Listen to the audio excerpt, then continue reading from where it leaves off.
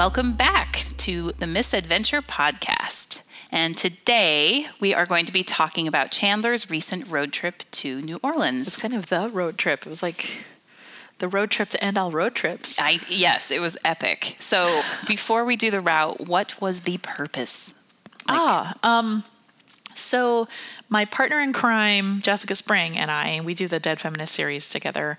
We had an exhibit, a kind of solo exhibit for the two of us down in New Orleans, and they had invited us down for the show, and they said, why don't you come down and you could give a talk or maybe do a workshop, that sort of thing. And so we thought, okay, and we can kind of turn it into a semi-vacation.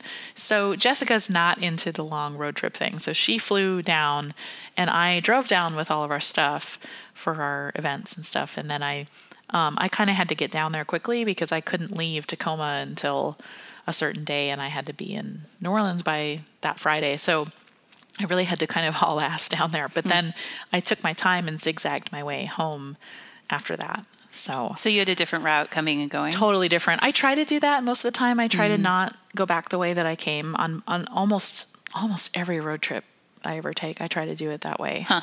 So this one was really different. And that's part of how you get like so many states on a trip, is if you can think of it in terms of a loop rather than going there and back. And I really like thinking in those terms. Yeah. I think a good place to start would be for you to kind of trace your route verbally. Okay. In audio form. Okay. We actually have a map. We have like this map looks like those pull down maps that everybody had in elementary school. It even had, like Minnesota's pink and, like the colors are pink, yellow, orange, green. It's so the elementary school map. I'm having nostalgic flashbacks right now. We can post it. Yeah. Yeah. So I'm curious. I could draw on the map. Okay. Yes, that was the purpose of the map. Oh, you're so smart, Mary. Thank you. That's why I was you're just the trying boss. to do a visual aid of some kind. So, okay, I was gone. I almost a month. It wasn't quite a record for me in terms of time. It was 24 days, but it was definitely a record in terms of mileage and number of states visited in one go. So I was in 18 states, although some of those were like, you're in like a corner of a state. Like a panhandle? Yeah. It still counts. Although the Texas panhandle is like the size of a whole state. So, yep. Although I was in a lot of Texas. I saw a lot of Texas on this trip. Had to drive across it twice. But so I cleared 10,300 miles on this trip, which was so much. Like that was by far a record. Wow. Yeah. Oh my gosh. That is so far. Yeah. It was sort of the first time when I was like, I'm ready to be home now. Interesting. I guess maybe that's what it takes. So it only takes 10,000 miles? Pretty much. All right. Well, we know. Wow. Yeah. So started in Tacoma, and then I had to be on mostly interstate for the first, to get down there because it was just the fastest way down there. So I kind of went down diagonally across the Cascades, down through Yakima into Oregon, and I picked up I-84, which actually... This is my least favorite stretch of highway, like interstate highway in the whole country.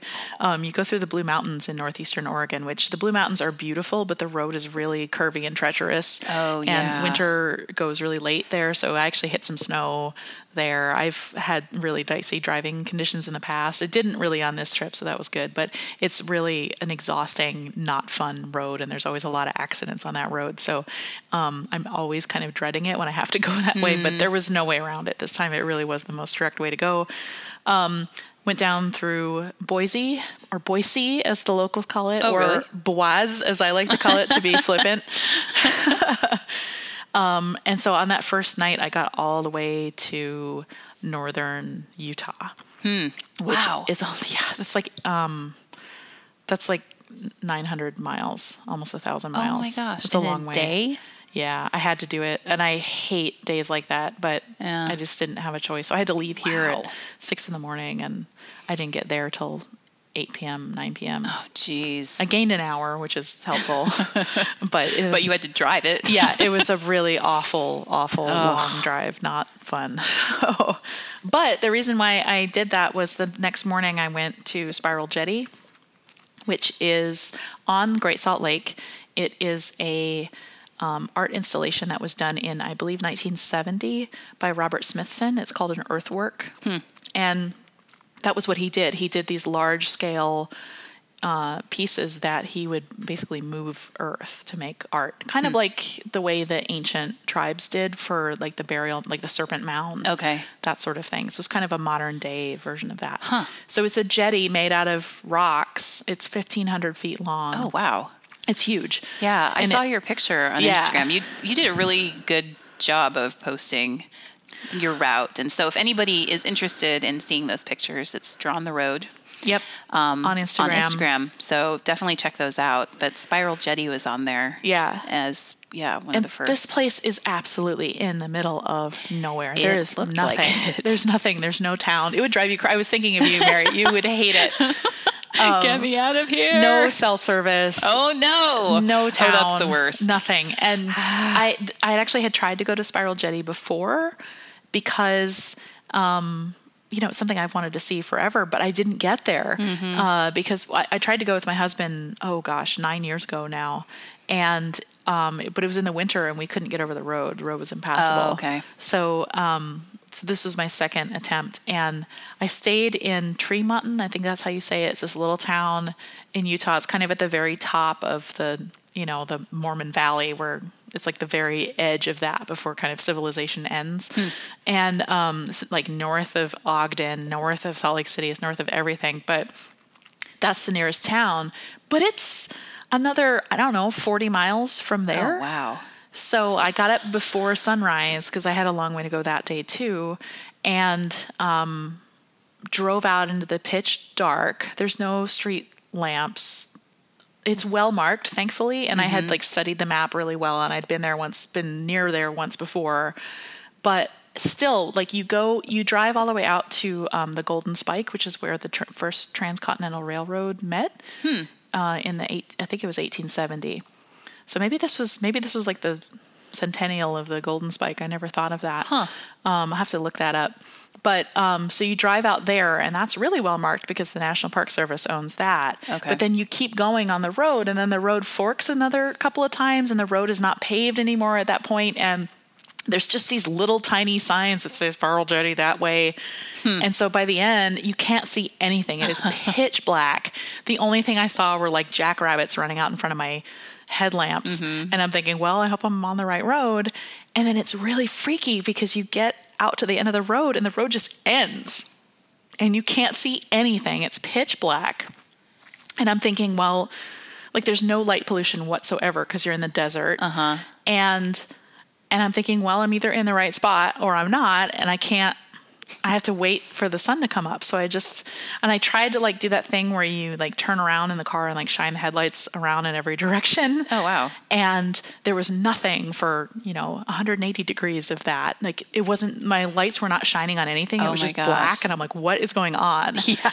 And I'm like, I must be on a hill. And then finally I go all the way around in the circle, and almost before I get back to where I started, my lights hit a little tiny podium like up on a hillside above me, and there was a little tiny spiral on the podium. That's the only way I knew I was in the right spot. There was no sign, nothing.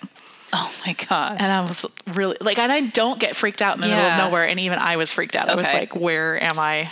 So I just waited a half hour and the sun finally came up, and there it was. It was right below me. And that was why I didn't see anything, because I was like on a ledge above the lakeshore. That would be so freaky. It was really freaky. Yeah. So then the sun barely comes up and I'm like, oh, there it is. And it was worth doing. It was really beautiful. Wow. It was really cold. It was like 27 degrees out. Yeah. Yeah, it does get cold in the desert. But then I had like the most spectacular sunrise, and it was great. Wow. So that day, this is like day 2, and I had a little bit of like a fun day. I didn't leave Utah that day. So I went down, I went back to near the interstate. I got off the interstate and took back roads after that, but then I hung out in, I had never actually stopped in Salt Lake City. I've been past it, I don't know, 20 times over the years, but I had never actually gone in and seen Temple Square or any of that business. So I thought, well, today's a good day to do that. So I did. It's beautiful. You have to talk to the nice Mormons who want to talk to you about Jesus. Of course. And I had to, that was interesting. So the Temple Square is beautiful. You can't go in the temple unless you're Mormon, but you can walk around the square. You can go inside the tabernacle, which is where the choir performs. It's an amazing. It was built in the 1860s or 70s, all made out of wood on the inside, but on the outside it looks like a silver spaceship because it's got this ovoid dome. It must have been completely futuristic when they built it, because it looks futuristic even now, even though it's 150 years old. Wow. And but it's acoustically perfect. So you go in there and it's beautiful, and it's made to look like it's made out of marble and oak, but it's all done with pine that's been painted with trompe l'oeil to look like marble. It's beautiful and amazing. And there's all these nice Mormon interpreters to tell you all of that, because they, and maybe offer you a free Book of Mormon, which I didn't need because I had one at home from the last time I had an experience sort of like that. But, the architecture is really amazing. But if you want to learn anything about it, you have to go in the little museum. And they actually, kind of the cool thing about that is they have a model of what the temple looks like on the inside. And it's this meticulous scale model. It's like a dollhouse that they must have spent $1 bajillion on, because it's beautiful. And so I'm kind of studying this thing and trying to figure out where the rooms are. And then this nice pair of girls comes up and says, isn't it a nice building? I said, oh yes, it's a very nice building. It's really beautiful. And then they asked me if I believe in our Lord Jesus Christ. And I said, well, I'm not religious, but thanks for asking. Have a nice day. And I knew that would happen, but yeah. So if you don't like talking to strangers, just be aware. They're very friendly, though. They're very friendly. They're really nice. Yeah. I have no beef. Yeah. I really have no beef. But yeah, if you are and I actually am the type who doesn't like to talk to people in museums, so I was kind of bracing myself for it, and it was fine. But I really wanted to look at the diorama. Yeah. The other really interesting thing that I didn't have time to do, but I would like to do sometime, is I've been getting into genealogy lately. Wow, you were in I know. And in that museum, they have a whole kiosk, and they have people with name tags. You can just go ask them and say, I'm trying to find information on my family tree, and they will sit down with you and help you look it up in their amazing, huge database. So that is really cool. Yeah, it's really amazing. How much information they have. Yeah, you went to the right place for that. Yeah. So I continued on my merry way after that. I looked for a bunch of there's a lot of old neon signs around Salt Lake City, so I spent some time kind of seeking those out. I had kind of a list, and I had kind of mapped out a good way to get to all of them. And so I did all of that for a couple hours, and then I hit the road. And one of my favorite back roads actually is Route 6. It's a U.S. highway, and it dumps you out. If you're heading west, it dumps you out in Provo, which is just south of Salt Lake City by about an hour. But then it sends you through Provo Canyon, diagonally through the mountains, and it is gorgeous. And you kind of go through Red Rock Canyons and over the plateau. And then I kind of wound my way out to Moab, where I stayed south of Moab that night. Yeah. Actually, it's actually on this map. Moab is not on this map, but the little tiny town where I stayed is. Oh, really? Yeah. What's the name of the town? Monticello. It should be Monticello, but we're in Utah. Yeah. Monticello is where they used to mine uranium. Oh. Through the 1960s. And so they still have very questionable health rates and Yeesh. Yeah. But there's a nice little B&B there that I've stayed at before. Very nice people. Right. Yeah. So, wow. So the next day I went to Georgia O'Keeffe's house. Oh my goodness. This is a bucket list thing for me. So tell me all about this. Okay. So, first that morning I got up again, crack of dawn, went down to near Four Corners. I didn't do Four Corners this time, even though I was within spitting distance of it.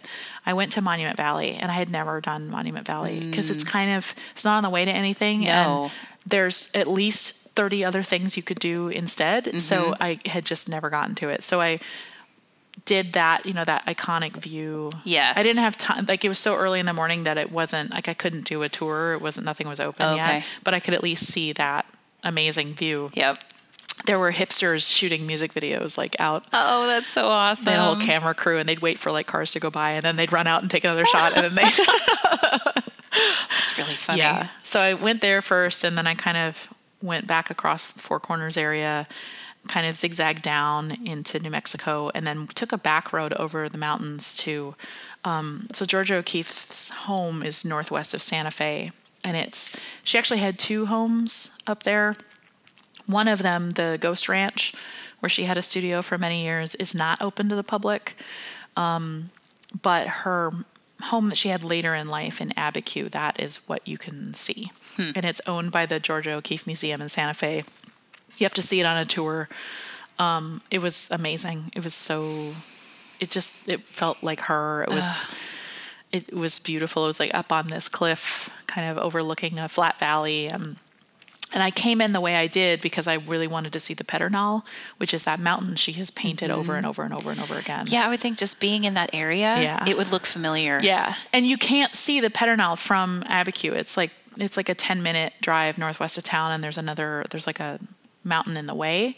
So, but if you come in the way I did over this back road, you can see the back side of the Pedernal for a long way. And I'm thinking, is that it? And it was. Wow. It was such an iconic mountain that I recognized it, even though I'd never seen it before. That's really cool. Yeah. Yeah. So I did the tour. The tour was really amazing. You can't take any pictures inside the house. So I pulled out a pencil and I was doing little chicken scratches of the interior. I think she was a really interesting person, and she had such a long life, and she was painting right up to the end. So she was using her peripheral vision. She was. That's right. Because she lost her main eyesight. I think, and I don't know if it was cataracts or glaucoma or something. Oh, yeah. She had some degenerative eye thing that prevented her from seeing straight on. And she was in her 90s at this point.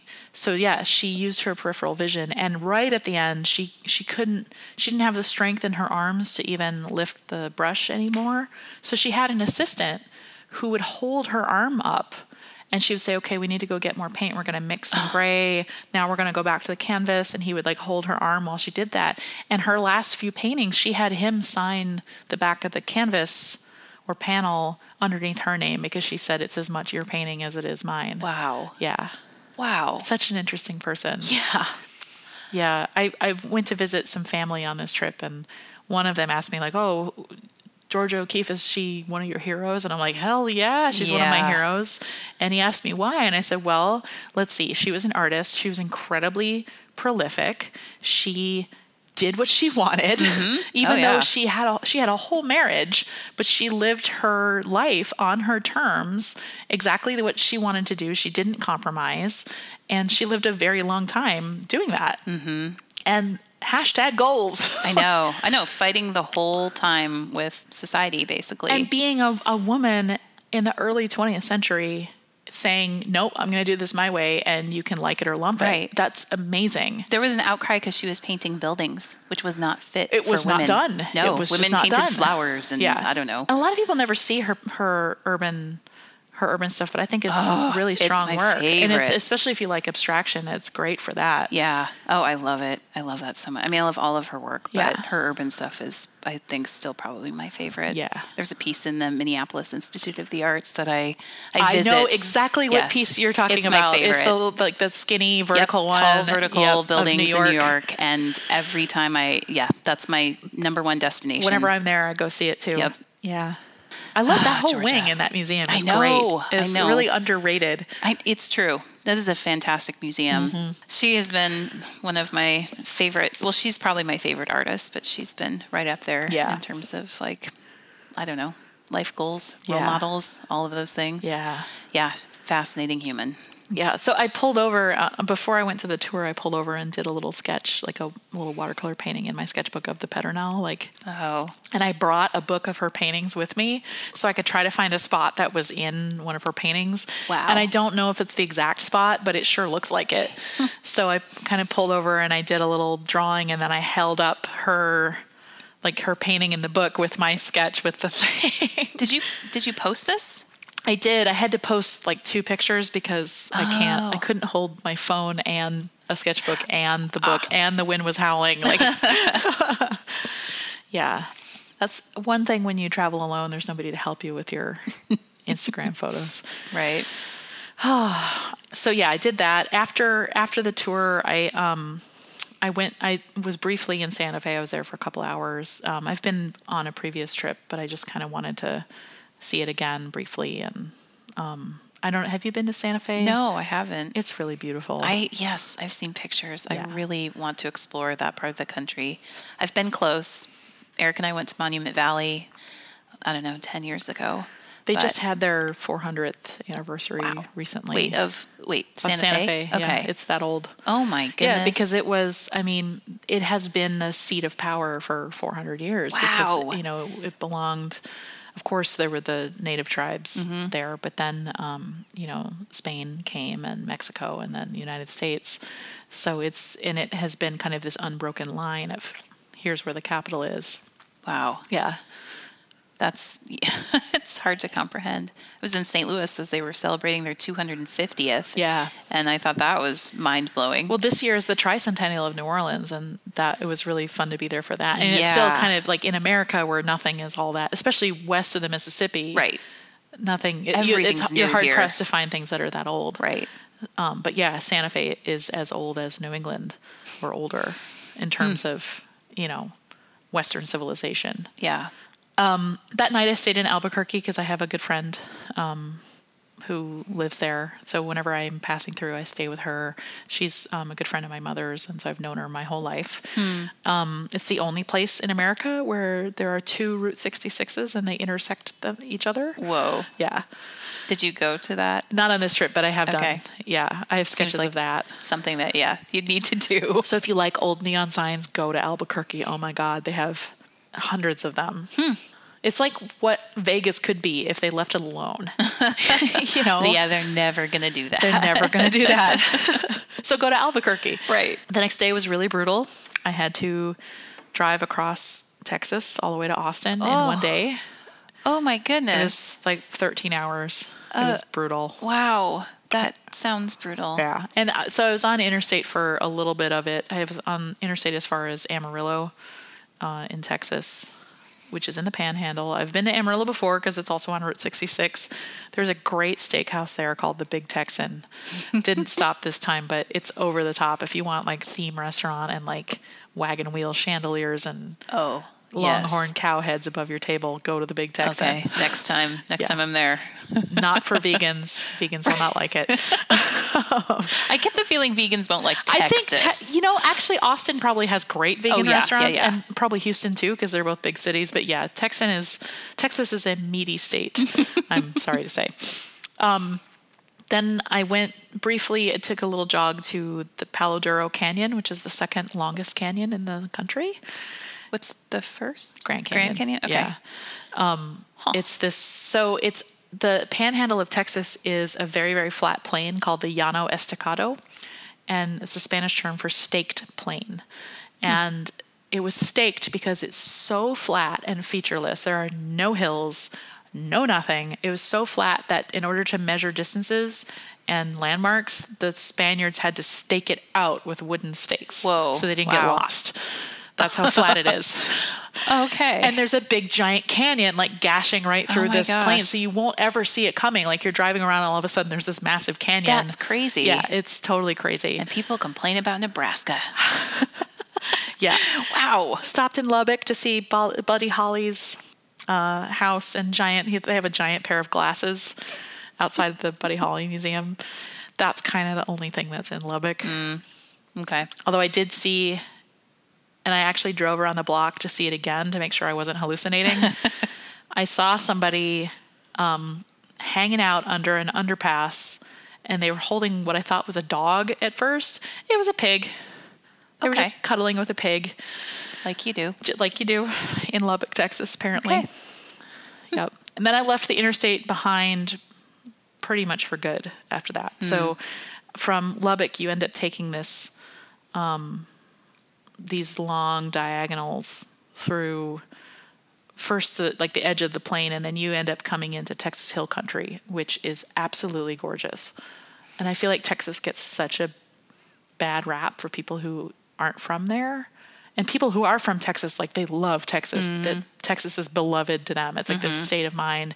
But I think people who aren't from there are like, oh, Texas, it's so big and I hate driving across Texas. But Texas Hill Country, which is like the central part of the state, is so beautiful. It's like rolling hills and like lots of live oak trees. So I'm like, okay, I get it. I totally get it. Ended up in Austin really pretty late at night, so I didn't get to see much. I saw a little bit the next morning, and that was kind of it. You've been there before, though, I've right? not. What? I know. I feel like I've got cheated out of Austin. Yeah, you got to go back.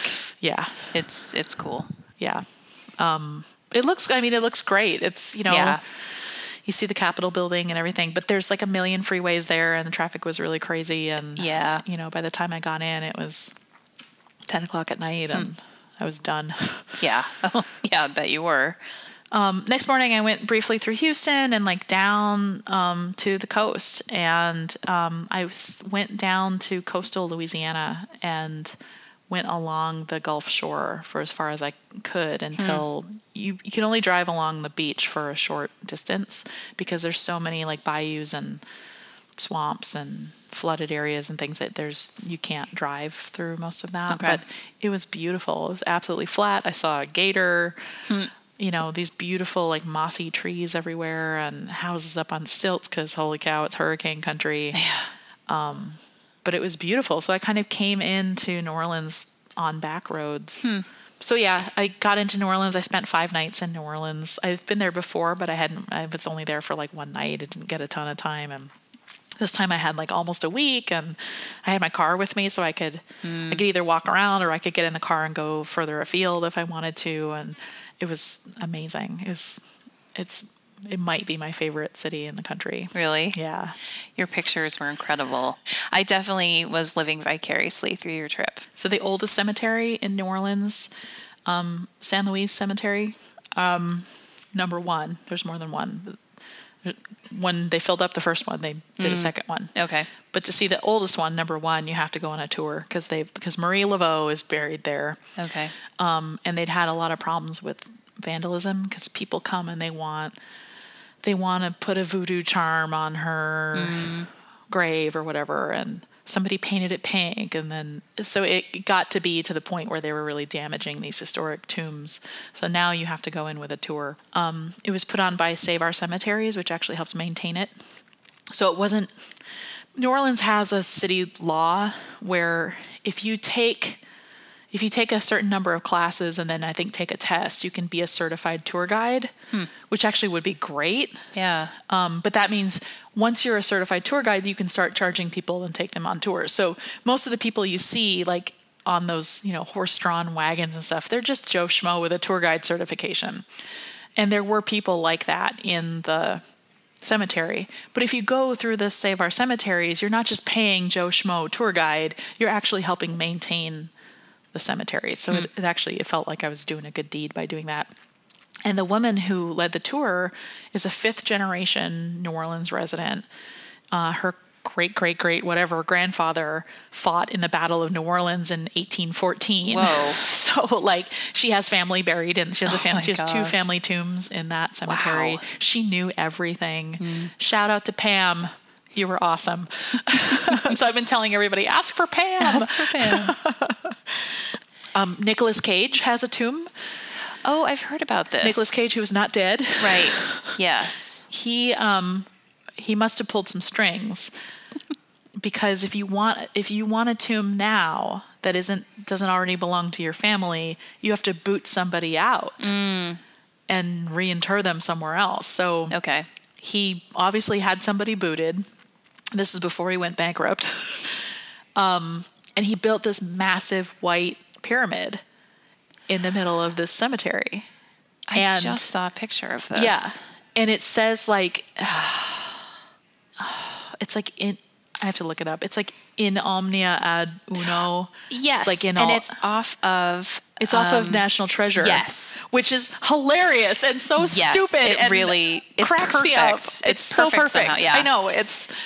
It makes me just kind of love him because he's so dumb. And there's like red lip prints on it because apparently it's a thing for ladies to kiss the tomb. So gross. But even though he's now like broke as a college student because he can't manage money to save his life and he's gone bankrupt like more than once. And because of the city codes in New Orleans, if you own a tomb, in the cemetery, that's it. You can't, it can't be taken away from you. Oh. Huh. So it may be the only piece of property left that he actually owns, but that's so he owns sad. it. Yeah. Yeah. Omnia ab uno. That's it. I kind of love that. I know. When he finally kicks it, I guess they'll shove him in there. Oh. There's a tomb in Venice. Ahead. One of my favorite sculptors was Antonio Canova. He ended up sculpting his own tomb in Venice. It's in the Chiesa dei Frati. It's in the Church of the Brothers, the Friars. Okay. And it's where Bellini, the painter, the Renaissance painter, is buried. Oh, okay. And they wanted to move him into a nicer tomb, so they commissioned Canova to sculpt him a tomb. So he did, and it also is a pyramid. Part of it's a pyramid. I think it's a pyramid. And it has like a weeping cherub, like an angel, and it has a lion that's like looking all sad. And then, but it's Italy. Stuff doesn't get done in a timely fashion there, even then. So they never got around to moving Bellini, and then Canova died, and it's like, well, we got this tomb, so they shoved him in there, and he made his own tomb. Oh, I don't know if that's perfect or just really sad. Yeah, I don't know. know. Yeah, that walks the line. I know. I'm not sure which way it goes. I know. So it was weird to see Nicolas Cage's grave, and he's not in there. Yeah. Yeah.